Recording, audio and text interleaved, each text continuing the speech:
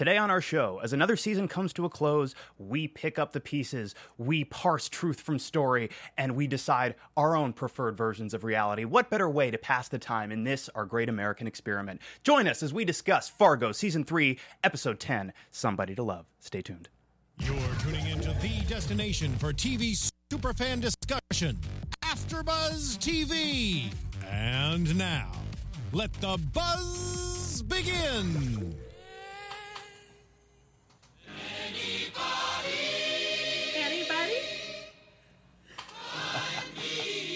Such a nice little opening. Somebody to Look at these voices. Covers a panel of little Freddie Mercury action happening right here in the studio. She was a little flat. She was a little Pretty. pitchy, I'm impressed. We found it. Welcome back. Thank you for joining us, ABTV Fargo. I am Lex Michael. I am all over social media at the Lex Michael, and I am here as I always am with. I'm Dave Child. You can find me at MRDaveChild or DaveChild.com. My name is Dave Child. Ooh, I can't wait to talk about this. Oh, you ruined my... I'm Tara Erickson. You guys can find me on YouTube.com/Tara Erickson, on Twitter at the Tara Erickson, Instagram at Tara Erickson. I'm all over. You could Google me if you wanted to. I'm DB too. Bye. I believe it. That was. I bought every word of that. It's good, right? We're very smooth today. If you are joining us live in the chat, hello. Very nice to have you here. Keep up with the conversation. Chime in. We will be reading, watching, etc., etc., etc. If you are not catching us live but want to participate in the conversation anyway, you can do so on Twitter using the hashtag ABTVFargo. Of course, you can find our show wherever podcasts can be found. But as always, go on to iTunes, like, subscribe, rate us 5 stars. We sure do love those sweet, sweet 5-star reviews. We sure do. Yeah, it's the only thing that keeps you alive. Indeed. It literally is. I'm drinking distilled 5-star reviews right now. We've actually converted it into a consumable medicine for me, but if those 5-star reviews stop coming, that supply dead. train's cut up, I might drop right in the middle of a show, and that's just going to be just uncomfortable for everybody. So, it's the season finale. Mm-hmm. This is it. We've reached the conclusion of another Fargo story. Yeah. And I have a lot of thoughts about this finale, as I'm sure you guys do as well. I feel like this, as an episode of TV and a finale to the season as a whole, gave us a whole lot to chew on. But speaking of chewing on, before we get too carried away, I want to shout out our sponsor for today. Our sponsor for today is Denny's and Denny's On Demand through the Denny's app. Now, Denny's has always been a place, Dave and Tara, where America can come and get their favorite breakfast, lunch, and dinner dishes, serving their guests whatever they want, whenever they crave it. Now, with Denny's On Demand, they've taken that same always open philosophy that is synonymous with their restaurants and applied it to online ordering, bringing access to their craveable diner fare wherever their guests want it. Now, thanks to this new platform, guests have a quick and easy way to place a mobile or online order for takeout or delivery of their favorite menu items all day, every day. If having your favorite Denny's dish available at your fingertips 24/7 isn't enough, we've also partnered with Hulu to give the guests a free 60-day trial of this premium streaming service. For a limited time, users who place an order with Denny's On Demand will receive the complimentary Hulu trial and will be able to enjoy their meal while binge-watching thousands of hit shows, premium original content, films, and much more. With Denny's On Demand, new online ordering, your diner favorites are at your fingertips. Visit Dennys.com and click to order online or download the Denny's app. Ordering the Grand Slam now. Do it. Do it. Do it. On its way. Tell them ABTV Fargo sent you, and they will look at you puzzled. Yeah, they will. Binge all over the place. I do want to thank you guys for listening, because it's those ads do help us keep this a free thing, and that we can keep doing this show. And I think that's the only ad we had to say this whole season. So thanks for listening. And also, I love Sluice Friggins on the chat. Immediately wrote, "I am not food," as soon as he started reading it, which was kind of nice. Put your gun down. Okay, so let's jump right in, because there's a lot to talk about. But as always, just right up top, general thoughts about this episode, both as a singular episode of television and also as a capper to the story that we've been tracking for the last 10 weeks. Yeah, I mean, I really liked this episode, and I thought it was contained. It felt like a chapter. It felt like it didn't feel like it was a part 2 to what happened last week. Not really. It just kind of all was self-contained, and it had a as far as the whole season went, this was such a strong season, and this was really good closer, and it felt like it was very contained. I had great bookends, and I just felt like it was such a strong season, and it was a good closer to it. Yeah, there was some juicy blood scenes in there, which I was like really hoping for. Juicy blood. As well as the two people that I think came out on top are the two people who actually have somebody to love in the end, which I would call Gloria and Winnie. Winnie's got that baby and a bun and her hubby, and Gloria has her son, and nobody else in the show has anybody else really that I could say has somebody to love. Not even Goldfarb, even though she loves the new business realignment. But I'm just saying they made it out on top with love.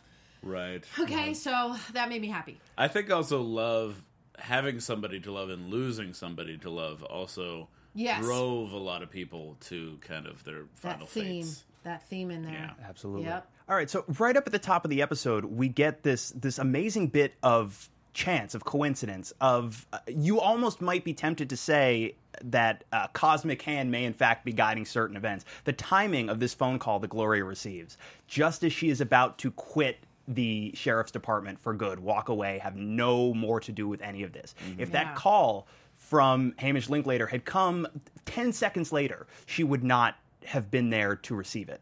Yeah. Yeah, I also like in that little opening the seeing everything in paper, seeing these based off of a true story. Yes, everything kind of concrete, something you can hold.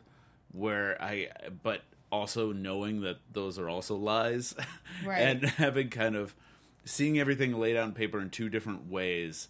I thought was just a great opening and kind of into what's happening with the IRS guy. Yeah. And also with Gloria, who's resigning at that moment, too. Also because the paper trail is what got VM Varga in, like, he gets caught in the end. So it's like paper trail right off the bat is like we begin with that and kind of we end with it, except without seeing it.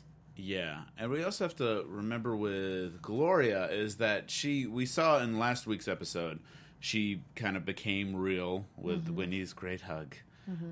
And she's looking to make more firmer decisions in life. You get the feeling like she really wants to find her place and where she is. So that's where I think the resignation was coming from. Yeah, I got a sense of, even though Gloria, as we've seen, is probably the best police officer in that building, if these guys are never going to give her the respect that she is owed, there's only so much she's going to be able to do in that setting with her ability. So who could blame her for wanting to wash her hands of the entire thing? And honestly, like Dave, like you're saying, like good for her for actually making a big, decisive choice. Yeah.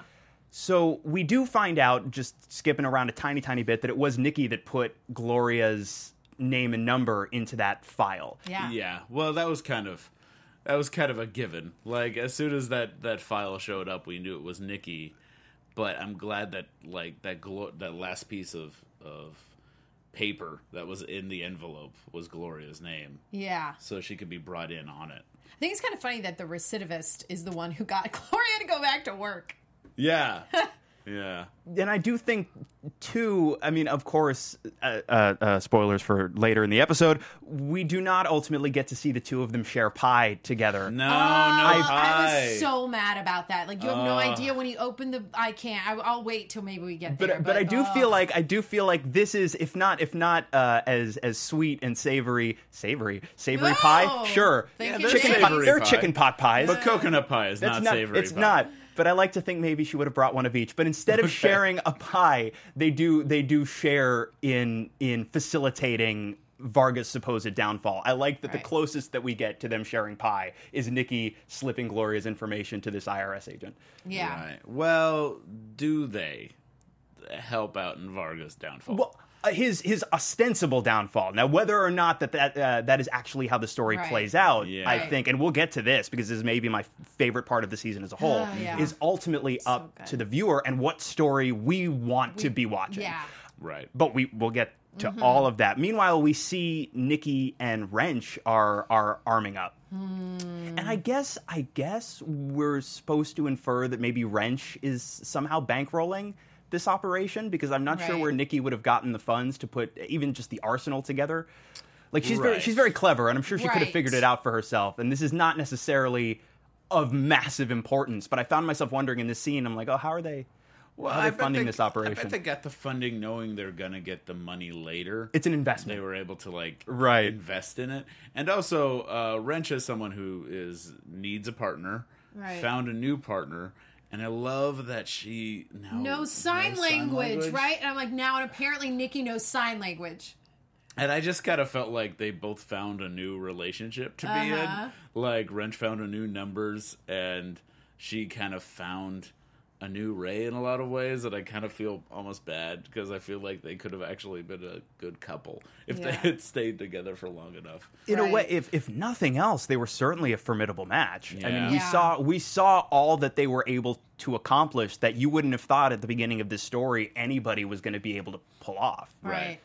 Now, of course, Nikki, we come to find out her agenda really boils down to going after Emmett. But before we get to that, we do see Emmett. He's being forced under duress to sign away what I assume is everything he has in his kitchen at Varga's behest. Yeah, and it goes back to we start off the episode with signing stuff and how important like a signature is to kind of define who you are in a lot of ways. And we get kind of back to that with Emmett later here with when he's signing all the pieces of paper and he's just so glazed over and just defeated. Right. And then you have Varga say sometimes food knows its food. Just on an instinctual gut level, which is the thing that finally, I guess, pushes Emmett to try and take action. Right. But of course, as we've seen repeatedly, Emmett is so far outside his element his realm, here. So he gets Memo's gun off of Memo. And there's a moment where I'm like, Memo, how are you going to let this happen? Yeah, come on, man. But I also buy that nobody in 1,000 years would have expected Emmett to do that. To do anything. No, yeah, Never. They saw him as defeated. He's done. Yeah. He knows he's food. But of course, Varga barely... He's not. But Varga barely blinks. Emmett's got the gun on him, and Varga just starts talking to him about, are you a fan of progress? Yeah. Technological progress, and he starts spinning this yarn. And if we know anything about Varga, we know that he is a master of using this wave of information to essentially manipulate people, whether or not the information is true. And narrative. He uses narrative and information and storytelling. And technology. He uses technology again by this time lying about technology. Right. But when he says that the gun that he has will not work because it reads the fingerprint of the user, which is from a James Bond film, sure. But that's enough of a pause to make Memo kind of go around the table. But it's also Memo does this very slowly. You know what I mean? And I get too, you don't want to move too quickly because you don't want Emmett to catch you. Right. Yeah.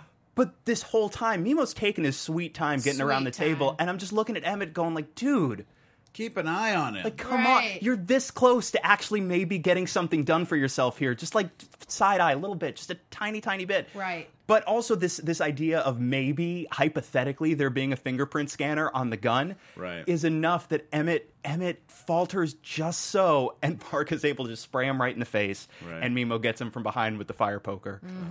And the first thing that he does is like spray his teeth in his mouth, and Varga's nasty. Smaller animal gone limp in the larger Varga's animal's jaws or whatever that was. Mouth spray. Gross. You can market like a tie-in product, Varga's Bianca. nasty mouth spray. Varga's smell. Ugh. Yeah. Is that what it's called? Bianca, right? Banaka. Banaka. I called it Bianca. Bianca is the nice lady who sells you the mouth spray. Yeah, and I think it's important to also remember with Memo is that he specializes. He's like Varga in a lot of ways, but in a very smaller universe where he specializes in, like, it doesn't seem like he's ever paying attention. Yeah. Also, because he's like the dancer. Yeah, he's a dancer. He's got his headphones in. It feels like he's never really present, and that makes it so you don't really notice him because it feels like he's not present with you.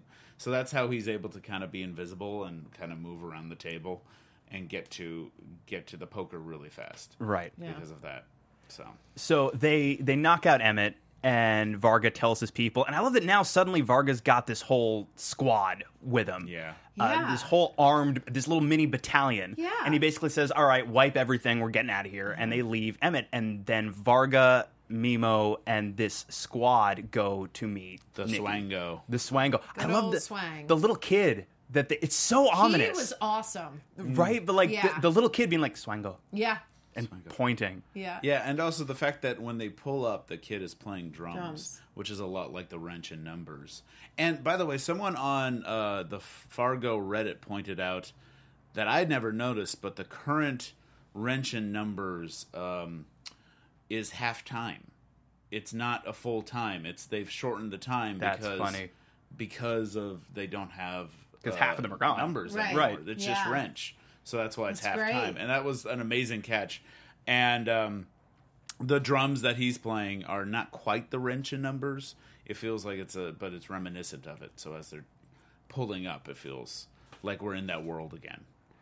And it does feel like, especially, Mimo, I think pretty quickly starts to get a sense of this is not, something's up here. He's this the is, first one to say it. He's this like, is this maybe is a not. mistake. And then we get this sequence of them getting out of their cars and essentially being made to walk alongside their vehicles being led in. And for the first time, I started to get a sense of, oh, all right, maybe for the first time ever, Varga is suddenly in a story that wasn't the story he thought it was. Yes, he's following a different story. He's not the writer of the story anymore, and that makes him very uncomfortable. And Mimo very uncomfortable too, because he was the one that says this isn't right. Yeah. And they're just walking into this trap at King Midas Storage. Yes. Which I thought was a nice little greed nod.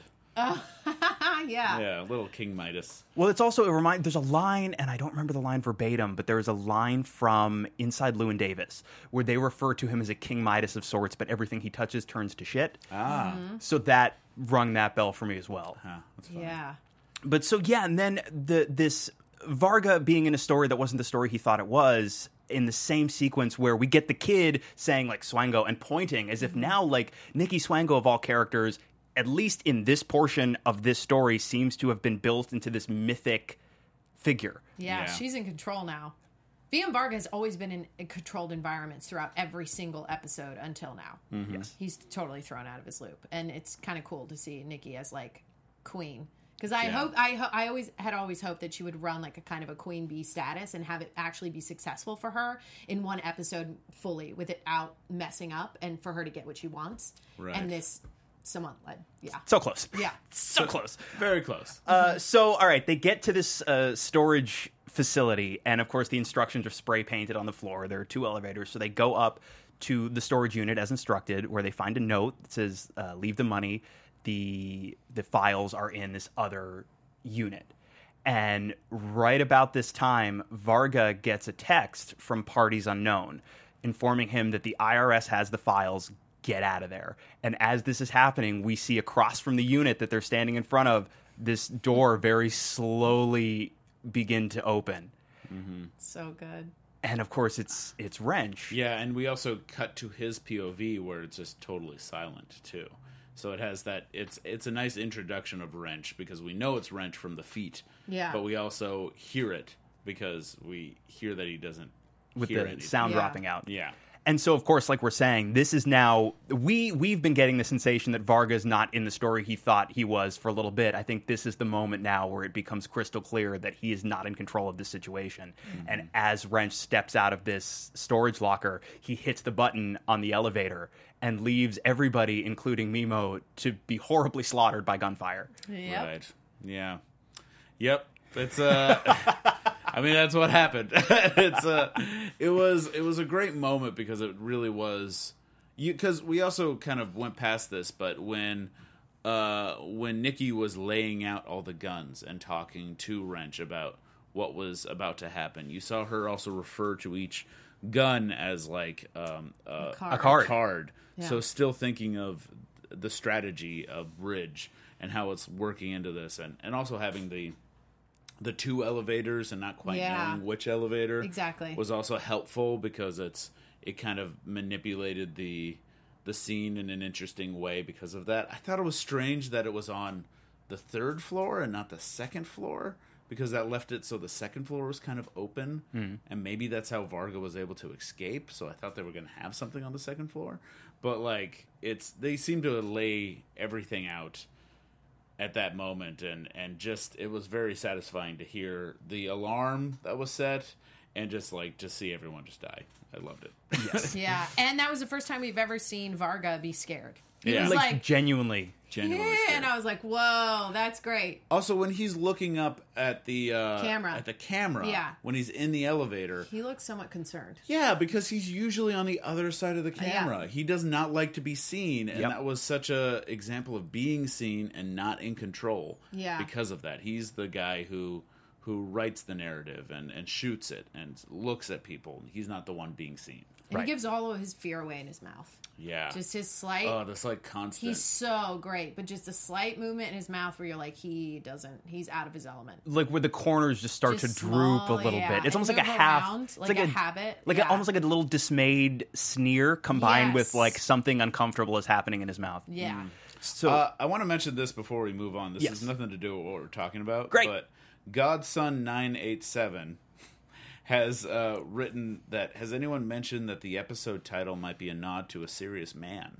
Somebody to Love was used in the trailer and at the end of the movie. the Jefferson Airplane version. The Jefferson Airplane Was. version. I was saying right before we started, Lex said am that. I the only one, guys in the chat, am I the only one who, when I hear somebody referring to the song called Somebody to Love, the immediate association I make before Queen is still Jefferson Airplane? And me and Dave were so like, yes, funny. you're the It's only like, one. yeah, We you're think weird. Queen. You shouldn't even do the show today. Get out. Yeah. But that's true. And that had completely slipped my mind. That There yes, you Somebody go. to Love was featured pretty significantly in A Serious Man, which of course also starred Michael Stuhlbarg. Yeah. Right. So okay, so And I this- think there's actually ties into that, but we'll talk about that more towards the end of the episode, I think.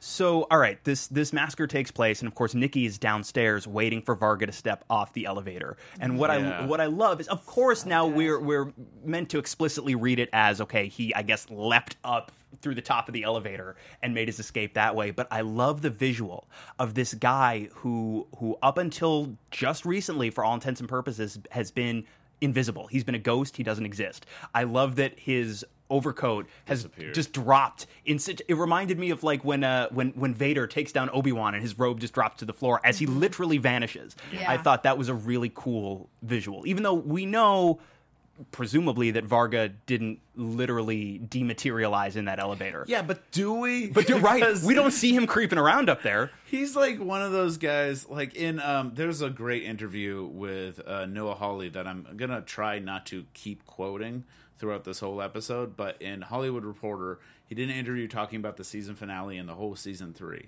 And he talks a lot about how Varga and Malvo are based off of these characters in especially Coen Brothers films, like the biker in Raising Arizona, Right. or No Country for Men, Anton Chigurh. yeah, where they're just forces of nature and almost feel biblical. Like Yes. the way Varva.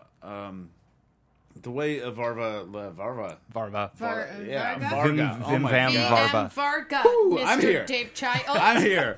The way he's supernaturally evil, it seems. Like he's able to manipulate reality and really totally change it according to his own whim. Yeah, Yeah. he's able to floss his teeth with like a mini steel sword. So yes. Yes. Yeah, so Noah Hawley said that he was talking about with Lauren Malvo, who said, I haven't had a piece of pie like this since the Garden of Eden in season 1.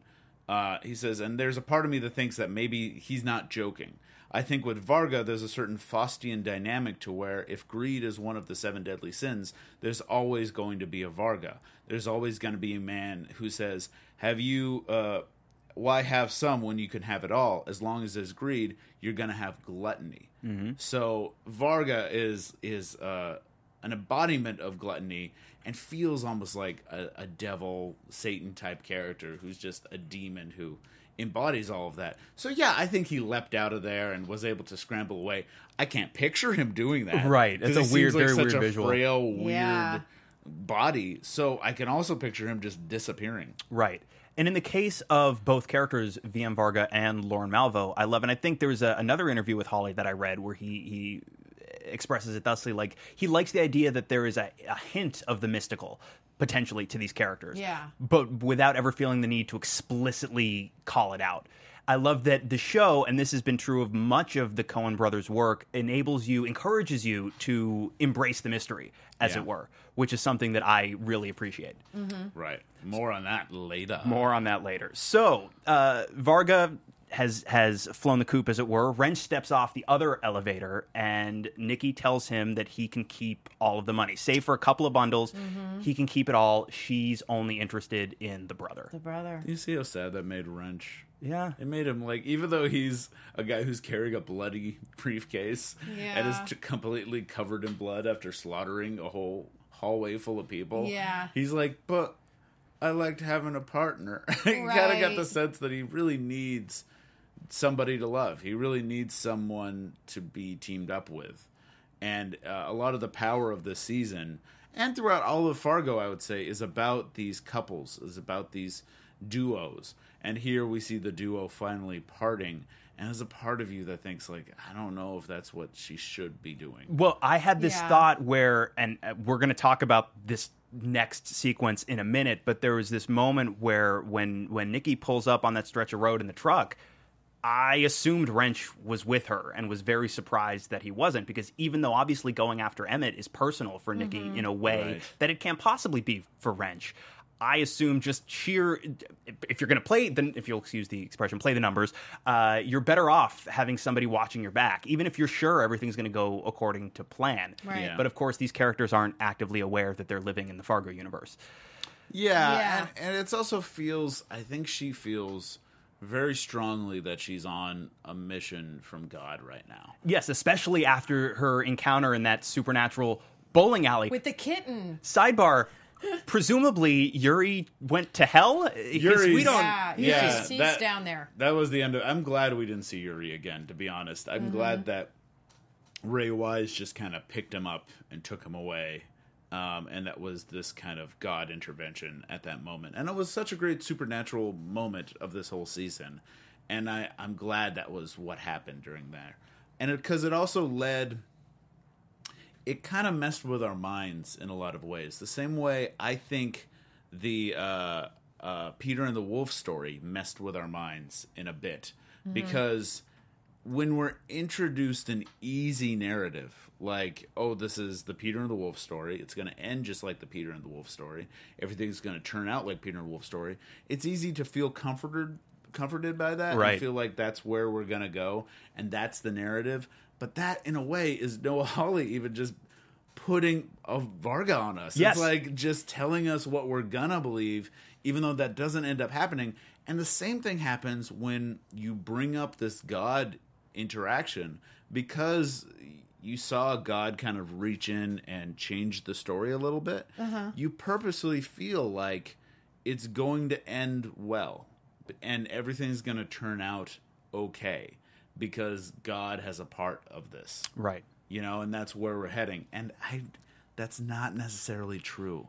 And that doesn't mean that because Nikki is sent on a path by God, it doesn't mean some random occurrence isn't going to come in and mess things up. Right. I mean, it also, if we're going to, and it could potentially become an entirely different conversation, but if we are to buy into the idea that there is a divine hand manipulating events to one extent or another, for all we know, all of these random or seemingly random bits of chaos are all part of that grand design as well. The grand plan. It's just this is not the story that we think we're being told. Right. And before we move on, I do want to acknowledge that moment, I think, where Nikki gives up all of this money that I would think she's probably entitled to 50% of. Yes. Because it's not about that for her at all. It is all about avenging Ray. I think finally we got that. definitively settles the question of what her feelings truly were. I agree. That's what I wrote down. I'm like, I feel like Nikki really loved Ray in that sense. Like in the beginning, we were like, well, she's for herself. If she could do it with a different partner and still get by with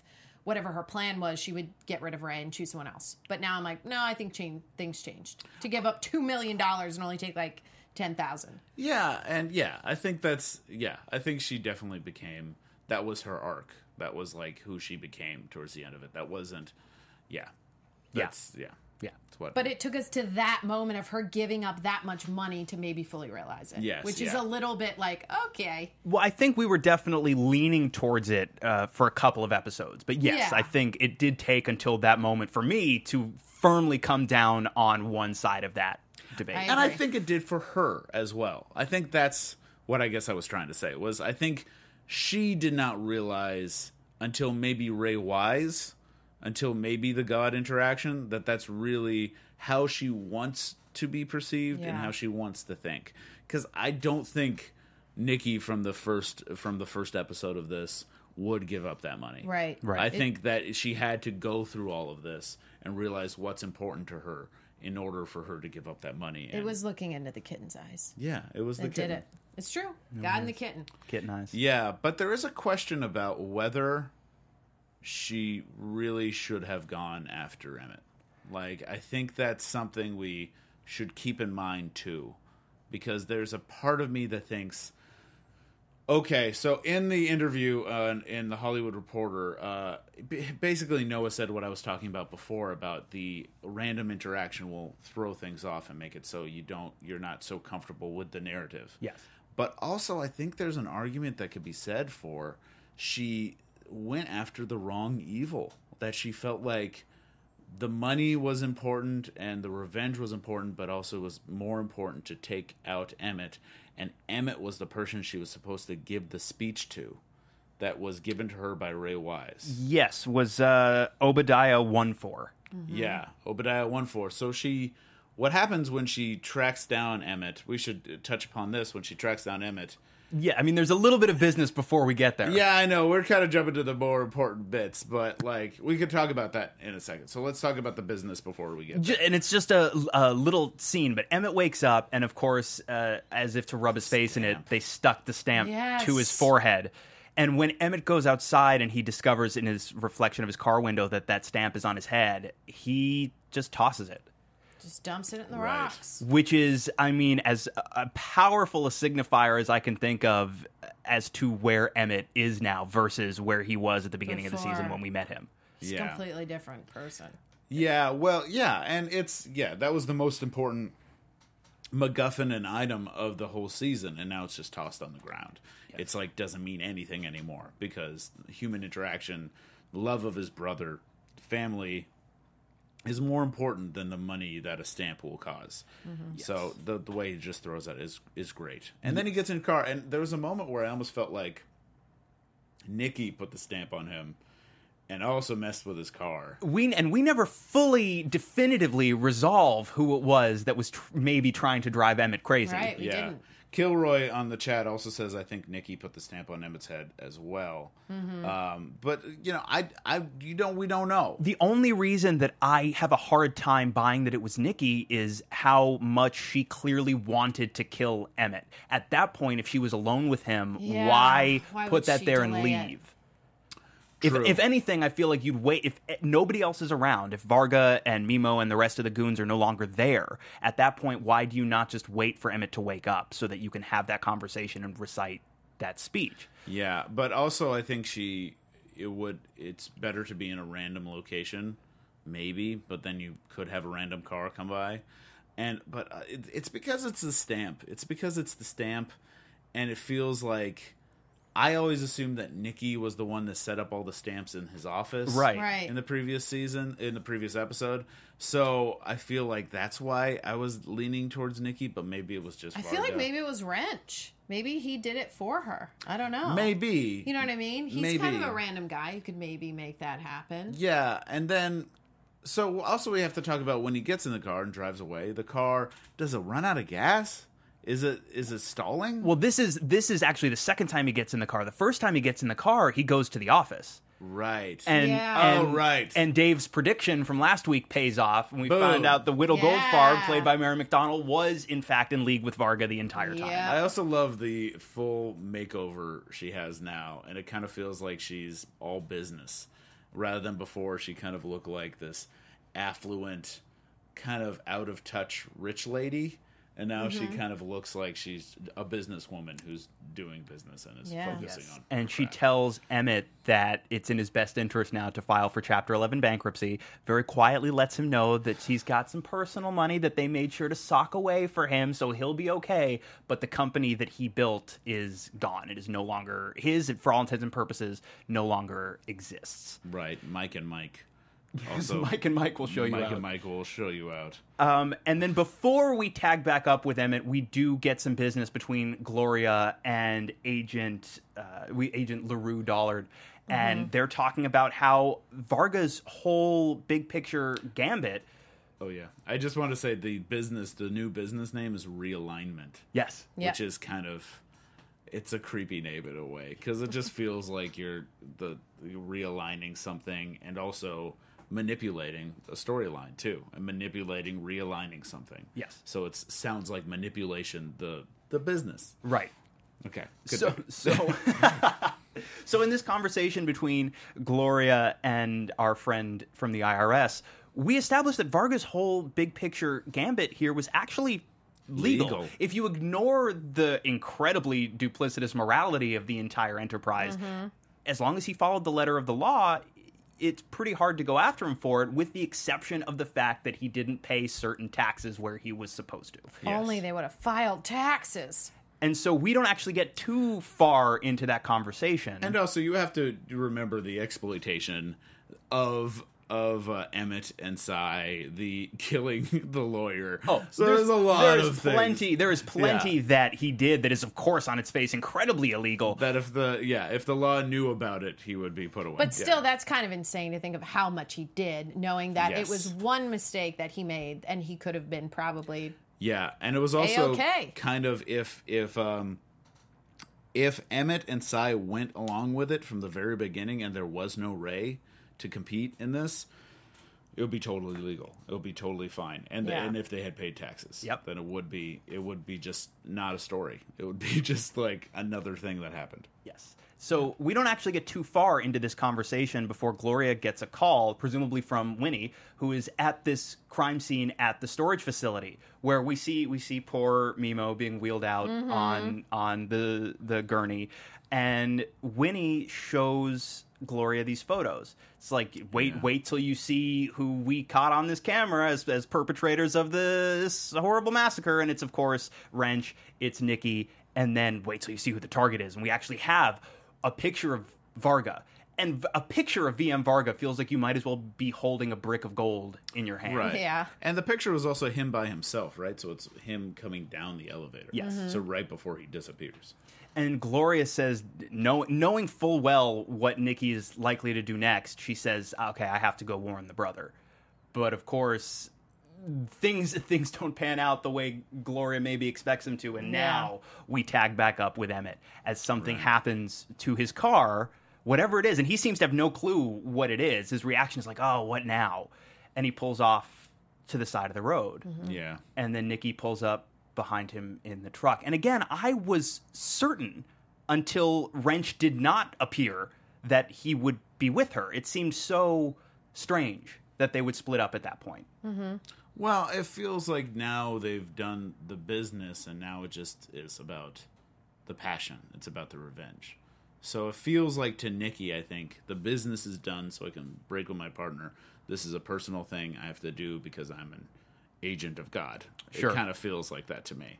And especially with what she says to Emmett at this confrontation. Well, one of the first things she says is she asks Emmett if he is as low as he can go. Yeah, whether you not have room to fall or if this is the bottom.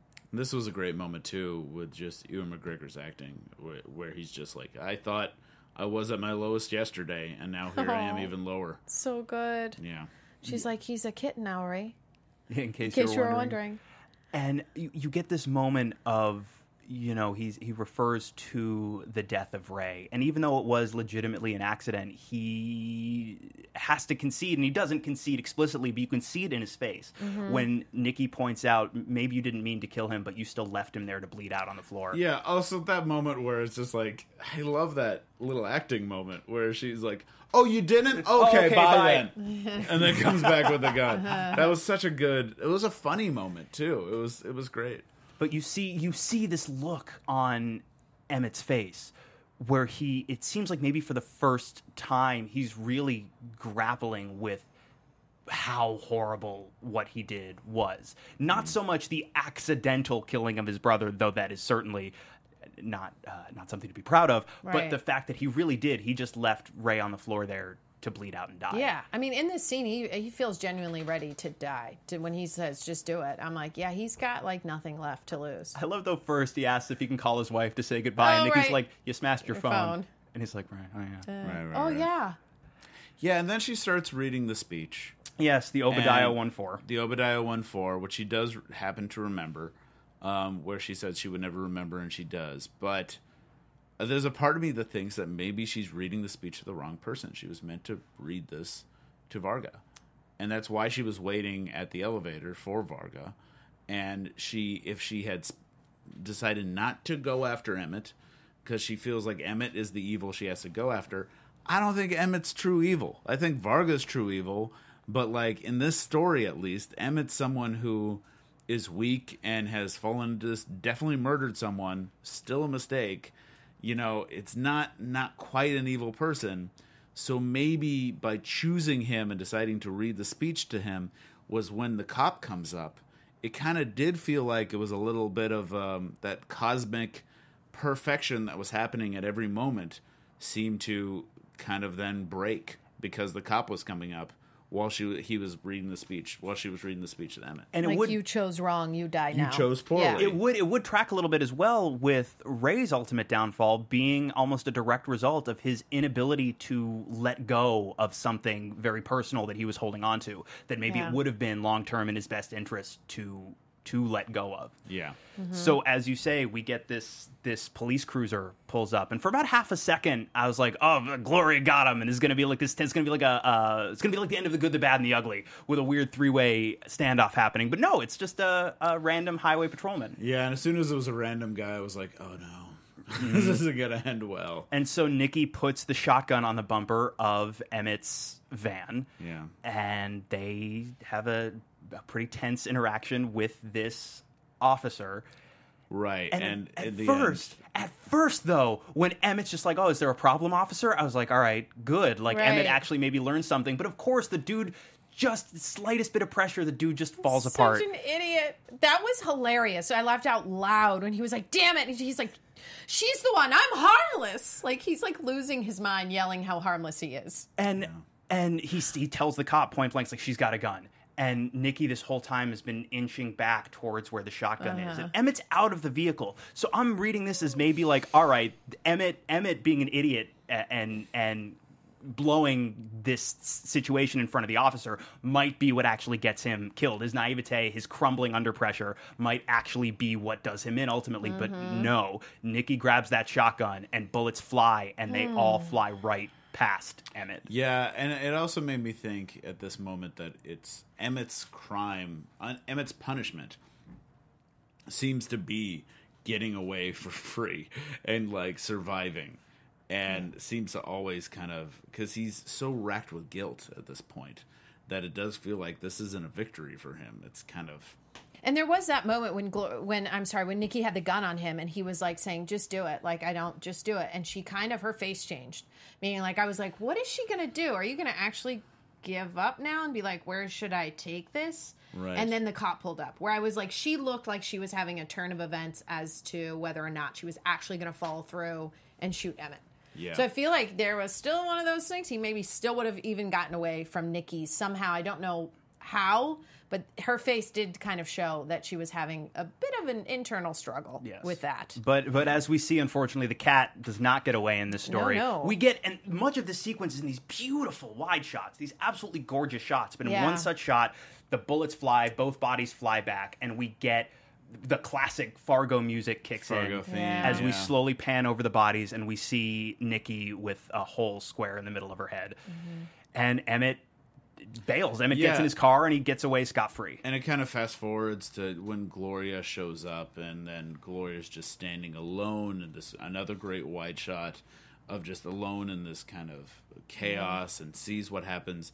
and then just says, okay, then. As it returns, the highway stretch returns to normal. Yeah. Almost like it never happened. And it's one of those things where the series could have ended there. Yes. If it wanted to, it could have ended there, and it would have felt like the most nihilistic thing ever. Because it basically said, like, listen, it doesn't always turn out perfectly. Because this was the twist that it didn't end up cosmically working out if it ended right there. Because Varga's still out there. Emmett goes and finds, after this, Emmett finds someone to love. He goes back to his and wife. breaks down holding Yeah. his wife. And his wife takes him back. And we Yeah. get a time jump. But I really quick, little scene between Gloria Yeah, and her son. Like, And I what love she that- tells him is so good. I love, too, that she pulls over the school bus so that she can have a Yeah. conversation with her Yeah. son over popsicles. Yeah. But there's a line, this fantastic line in the scene where she talks about not knowing how much to tell him about his grandpa's death. He knows a little bit, but there's more to it. It's obviously more complicated, but she wants to spare him that for a couple more years. And this amazing line, there's violence in knowing the world isn't what you thought, Yeah. which Right. so gets to the heart of so much of what we've been playing with all season. Yeah. But okay, so Emmett reunites with his wife. She takes him back, and we get another time jump 5 years later. So now we're in 2016. 2016. Pretty recent. Yeah. And Emmett's back with his family. And it's also important, like what I was mentioning before with, you see Sai's there. We're going to speed up a little bit because we have to talk about We gotta get to this last scene. scene. But Sai's there is still kind of mentally incapacitated. it seems mentally he's there, but physically he's just kind of like it's can't move. shot. Yeah, it kind of feels like he's a little shot. But you see that Emmett's happy. and And look I at like, us together again. And I think the idea that he's super guilty and that's why he survived. But then as soon as he gets happy again, Wrench shows up. And he really did. He got away with it for about 5 years. Yeah. But then Yeah. it's like that cosmic justice comes back around, and Emmett goes to get this Jell-O salad out of the fridge And why was that not the coconut cream with the chocolate flakes on it? because he didn't earn it. He didn't earn that pie. Ah. So Wrench, with a silencer, pops Emmett in the back of the head in his refrigerator. Yeah. Yeah. Closes the book on Emmett Stussy. Yeah, because Wrench really did have that connection with Nikki, and I love in the interview on Hollywood Reporter, read it. They asked him why Wrench came back. Noah Hawley was asked why Wrench came back, and Noah Hawley said, "Well, I think he definitely fell in love with her. I mean, wouldn't you?" And I Right. thought that was a nice little Yeah, he did it for her, which is why I was like, if it was a chocolate cream pie with chocolate flakes, he could take a slice and take it to her. right. So At now, her grave. So we are running very low on time, but we have to talk about this absolutely masterful final scene where Yeah. we've jumped ahead apparently another 3 months. And Gloria Bergel, She's a big mama now. Homeland Security. Department of Homeland Security, and wouldn't you know it, we've snagged VM Varga, Yeah. who is going by the name of Rand, but not any Rand. I love that his alias is specifically Daniel Rand. So I guess Varga's a big Iron Fist fan, as it turns Right. out. whoa, Yeah.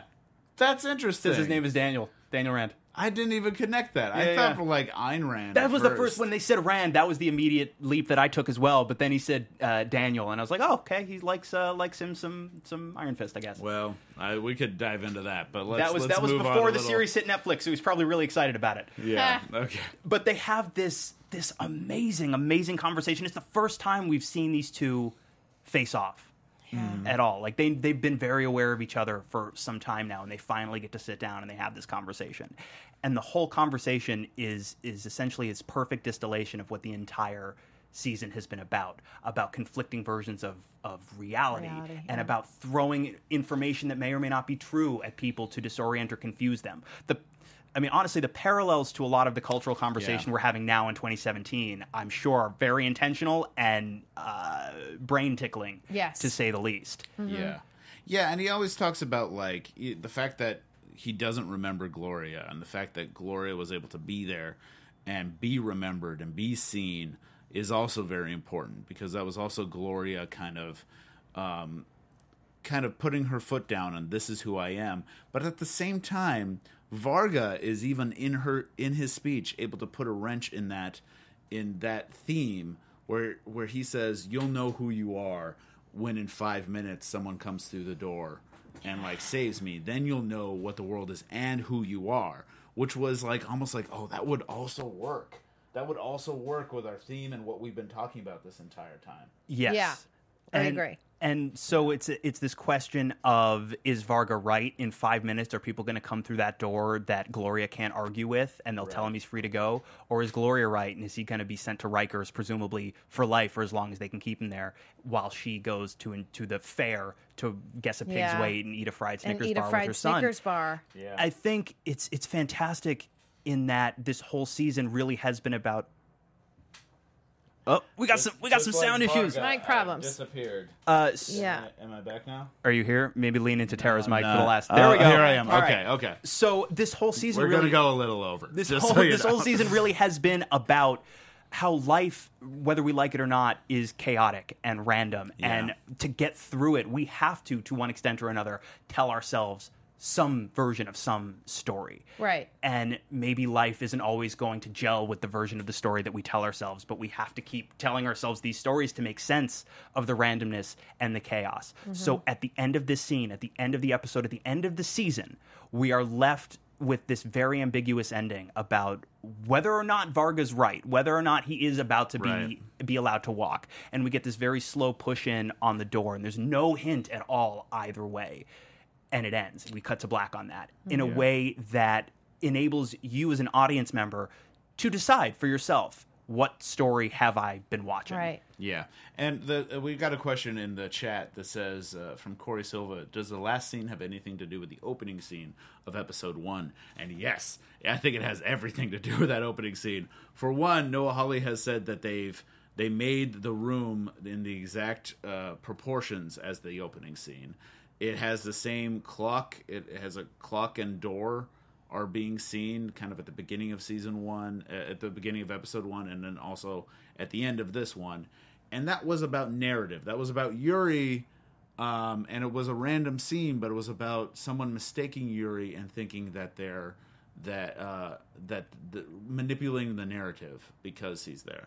In this one, it was always talking about the manipulation of narrative, and like you said, and always talking about how the problem with what you believe and what story you want to believe. And that has everything to do with that first story that they told on episode 1. This also mirrored, literally, another scene, which is the confrontation with Emmett, where it was Gloria talking with Emmett in front of a mirror, and then you see repeats of them. You see, like, their doppelgangers, and you see, as Emmett's talking about his basically twin brother, you see clearly the twin brothers kind of reaching out into infinity. Here we have another mirror that's reaching out not quite into infinity. It fades away as it goes. Yes. It doesn't quite go all the way back, which is just how Varga and Gloria tend to be. They both disappear within the narratives that are often told about them and which they exist in. Yeah, it's the threshold of reality that he was discussing the entire time that we're just not quite sure. Yes. Which one is which? Yeah. So which ending do you think happened? I mean, what I think is really interesting is that no matter what happens in the next 5 minutes in that room, whether Varga walks or doesn't, Gloria's still going to go to the fair with her son and guess a pig's weight and eat a Snickers bar that is deep fried. That's very true. She's got somebody to love. Yeah, and I like that even if quote unquote the forces of good don't win that day, Gloria still gets to have a happy ending. Mm-hmm. That's very true. Which I like very much. Yeah. And I think she gets the happy ending. I think she does, because there's a slow fade where on her face there's a slight doubt. And then right before they pull back to Varga and he goes goodbye and he closes his eyes, the very last shot of Gloria is she has a slight smirk on her face of like, she's thinking about it. It's a possibility with everything she's been through, but I've got this. Yes. Yeah, we saw that at least the narrative in her mind is that she's winning. Yes. And that's enough for me to be like, cool, because I want her to come on top. Yeah. We have a couple of people in the chat wondering if they do another season, which hopefully they will do. Well, we're running very low on time, so we're gonna wrap pretty soon. But we do have to point out, as of this moment, no announcement has been made about a potential season 4 of Fargo. When asked about it, Noah Hawley says, of course, if the story is there, if he has an idea, he would absolutely love to come back and do another one in a heartbeat. Yeah. The door is open. I think everybody, FX as well, would love to see more. But right now, Hawley doesn't have an idea. He doesn't have a specific idea for 10 new episodes set in this universe. Right, he's got to work on Legion. Yeah. Yes, so it becomes a question of if and not when, really. Yeah. If, yes, would VM Varga be back? I don't think so. I would hate to have him back. That's what people No, are wondering. I feel like Wrench is really going to be our The Wrench our would only... come back. Yeah, the only... I would like to see Wrench, and I would also think Thread. it would be nice if they tied it into the random cop that was just killed. Okay. I think if it was some sort of connection to that cop, it would be an interesting thread, because that is a character that just kind of enters in at the very last moment, and that might be nice. Or you could bring back Winnie. I like Winnie. Would be great. Yeah. Winnie's great. So really quickly, I'm sorry, what was everybody in the chat asking about? That's what they were asking That was about, it. whether That's it. Vargo was going to be Whether- back. Okay. Yeah. So all right, guys. We're just about out of time. So I We want, as a way to wrap things up, final thoughts from both of you guys on not just the finale, but season 3 of Fargo as a whole. Awesome sauce, amazing kick butt sweetness. Those Fair. are all my words. I We're so out of time, so I made it short. I mean, ditto on that. I love this season. I thought it was a great... I just thought it was so compact and interesting and enthralling. There's so many things I could still talk about. Yeah, it's a lot. I feel like we were just able to scratch the surface on this, so please follow us, tweet at us, and let's Yeah. now talk about it. Let's I feel chat. like I wasn't able to chat with a lot of people who were tweeting at me yesterday because I have to see it very late. I have to see it by the time it gets online. So please. And I watch it in the morning. Yeah, so talk to us, and we'll gladly vent our theories, Yeah. and I want to hear your theories too. Agreed. For my money, one of the best shows on TV, certainly one of my favorites. And until the day comes where we can come back and talk about the season 4 of Fargo, we hope is forthcoming. Yeah. We do, as Dave and Tara are saying, we do want to talk with you guys in the interim throughout the rest of time about Please. your thoughts, your theories, your feelings, your hopes, and your dreams. Where can people find you guys online? Guys, you can find me on youtube.com/Tara Erickson, on Twitter at theTara Erickson, Instagram at Tara Erickson. And you can find me at Mr. Dave Child on Twitter or DaveChild.com. My name is Dave Child. On DaveChild.com, you can find out all the other shows for AfterBuzz I'm hosting. I'm going to start Preacher soon. We're wrapping up iZombie, Doctor Who. So continue following us on all of the things, and we'll continue talking to you. Yes, and you can find me here at AfterBuzz talking about Twin Peaks on Sunday nights and all over social media at the Lex Michael. Guys, thank you so much for joining us talking about Fargo all season. We love this show. We love you guys. We'll see you at the Spectral Bowling Alley. Mwah. Mwah. Bye. From executive producers Maria Menounos, Kevin Undergaro, Phil Svitek, and the entire AfterBuzz TV staff, we would like to thank you for listening to the AfterBuzz TV network. To watch or listen to other after shows and post comments or questions, be sure to visit AfterBuzzTV.com. I'm Sir Richard Wentworth, and this has been a presentation of AfterBuzz TV. Okay, then. The views expressed herein are those of the hosts only and do not necessarily reflect the views of AfterBuzz TV or its owners or principals.